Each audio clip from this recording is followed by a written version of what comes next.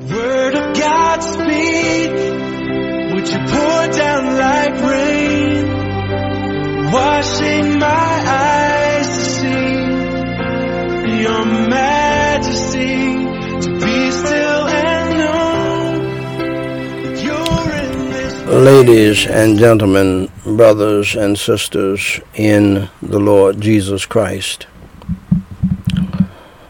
family, friends, and foes, and even foes in the family, and to the standing between the living and the dead,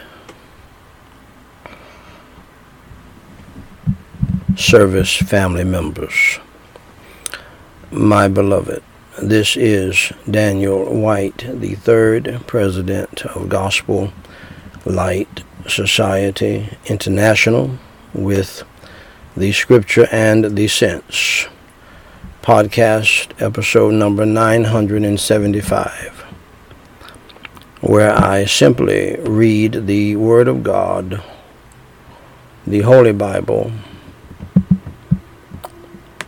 thus saith the Lord, and give the sense of it based on an authoritative commentary source, of course, with the power and the energy of the Holy Ghost, such as the Bible Knowledge Commentary and or the Matthew Henry Commentary. This podcast is based upon Nehemiah chapter 8, verse 8, where it says, Ezra and the Levites read in the book and the law of God distinctly, and gave the sense and caused them to understand the reading. The aim of this podcast, my dear friends, is that through the simple reading of the Word of God and the giving of the sense of it, the church, it is my humble prayer, and has been my humble prayer, but I must be honest, I think it's too late, would be revived, and that the world would be awakened. And I would not say that if the Lord did not give me leeway. But at the same time, I'm human, and all things are possible with God. Today, my beloved, we are reading Malachi chapter 3, the last book in the Old Testament, verses 2 through 4.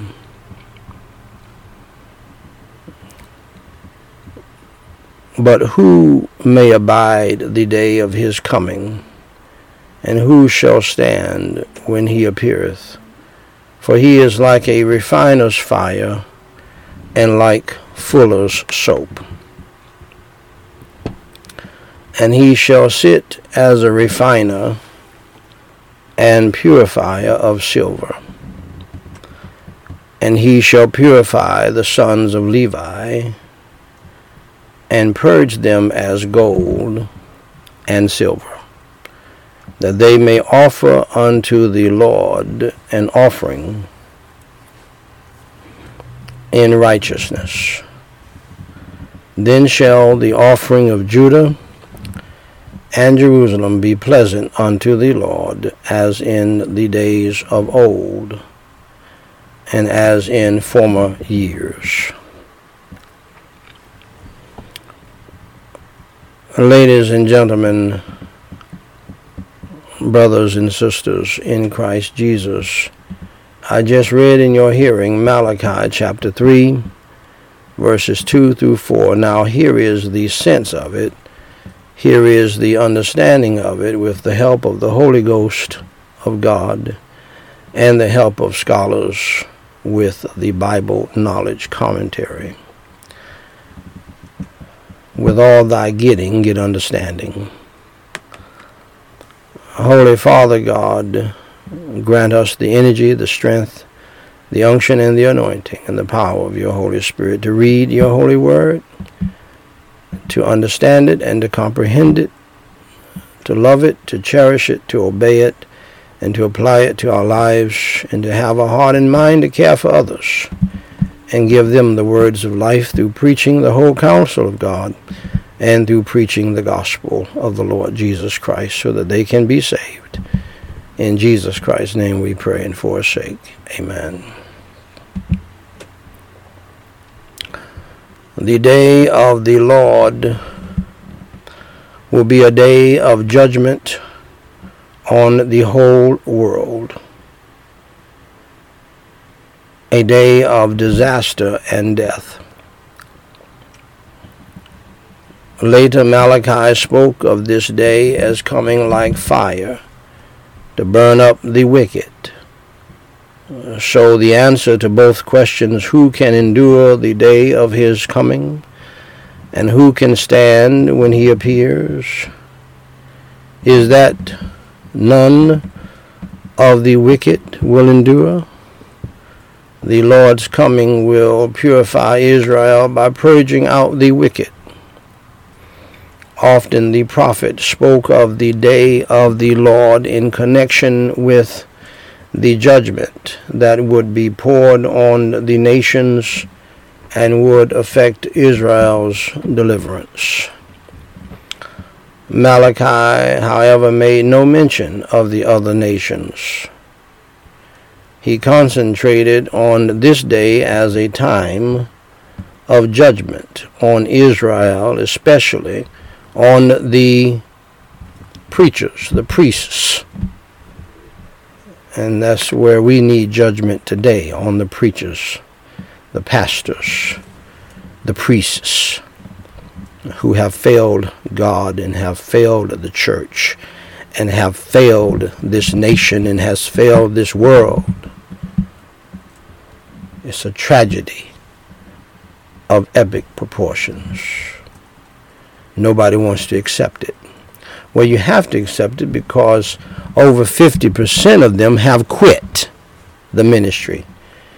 So evidently it was not a calling. It was an occupation. It was a profession to them where they can get rich quick. And then when the people left because God shut the church down and the money was not coming in, like hirelings, they ran, as I predicted they would. Before this happened, before the plague, I said if we could lose and get rid of over 50% of the pastors in the church, in churches, we might be able to get revival.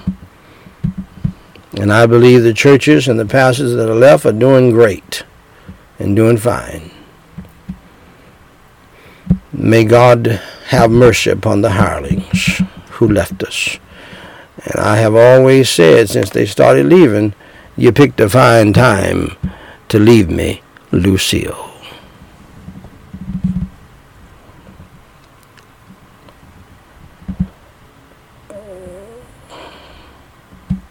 Especially on the Levites, the priests, the pastors, the preachers who were riding high one time. Now you can't find them. Well, by the way, where are all the charismatic prosperity gospel preachers at? They can really do some healing now.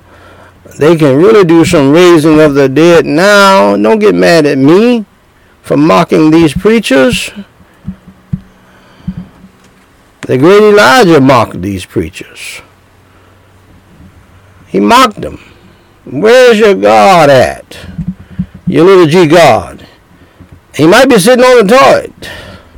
As one version says it. Don't get mad at me you ought to feel sorry for I don't feel sorry for these priests, these pastors who are riding high and living high on the hog, off the people, off the sheep. And now you can't even get in your office and preach to your people, preach the word, preach the gospel.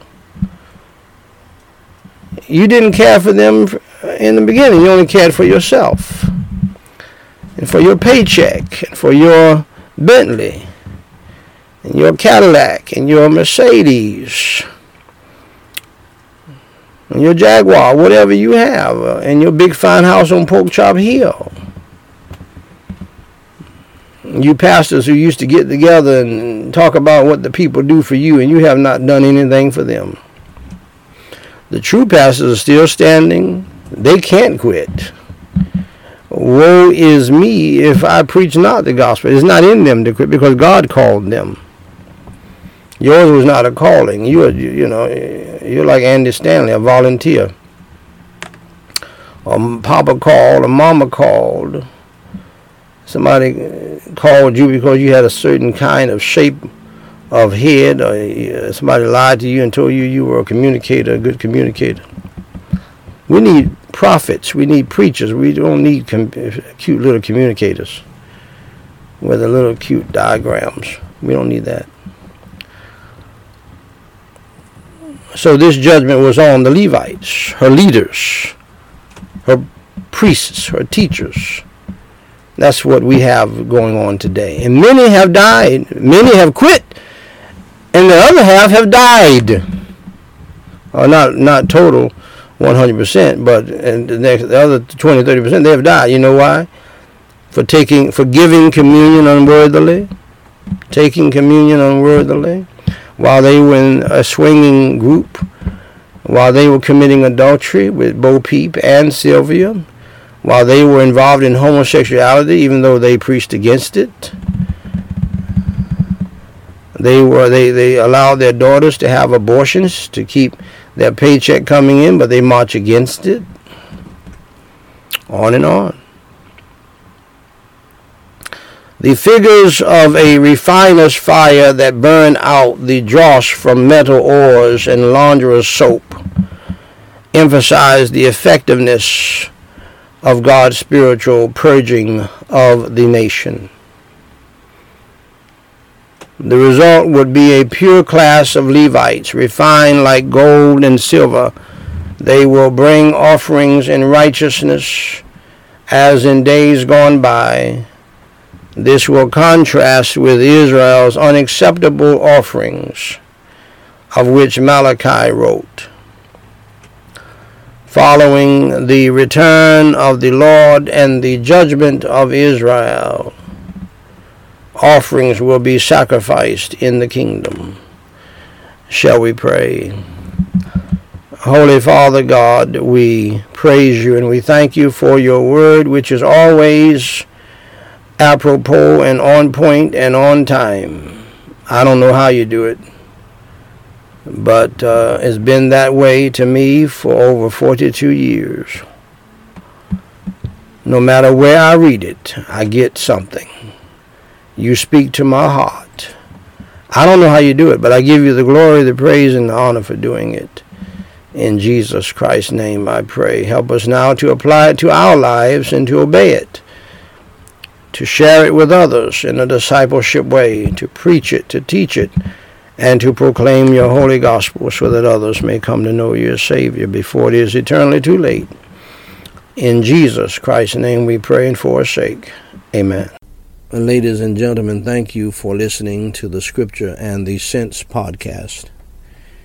Please remember to read the Word of God, the Holy Bible, each and every day of your life, and pray without ceasing to God about everything, and for wisdom to understand his Word and apply it to your life.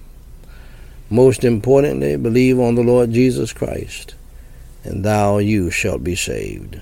Please stay tuned for a complete presentation of the gospel of the Lord Jesus Christ so that you can get your soul saved from hell to that wonderful place called heaven when you die. May God bless you and keep you is my prayer.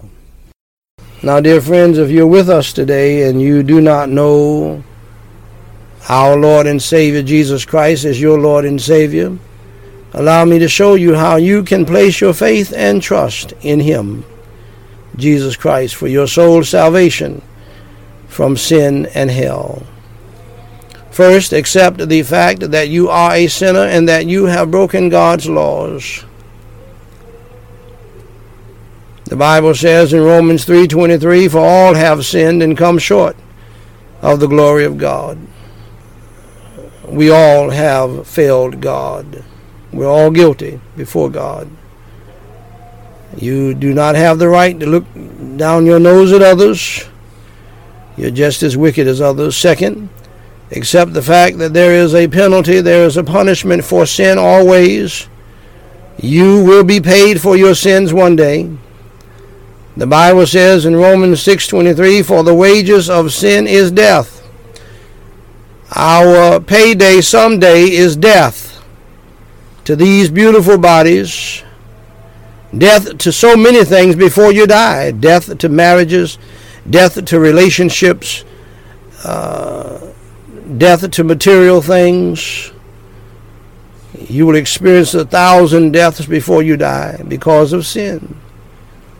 But ultimately you will die physically. Your body will be put in a cold, dark grave.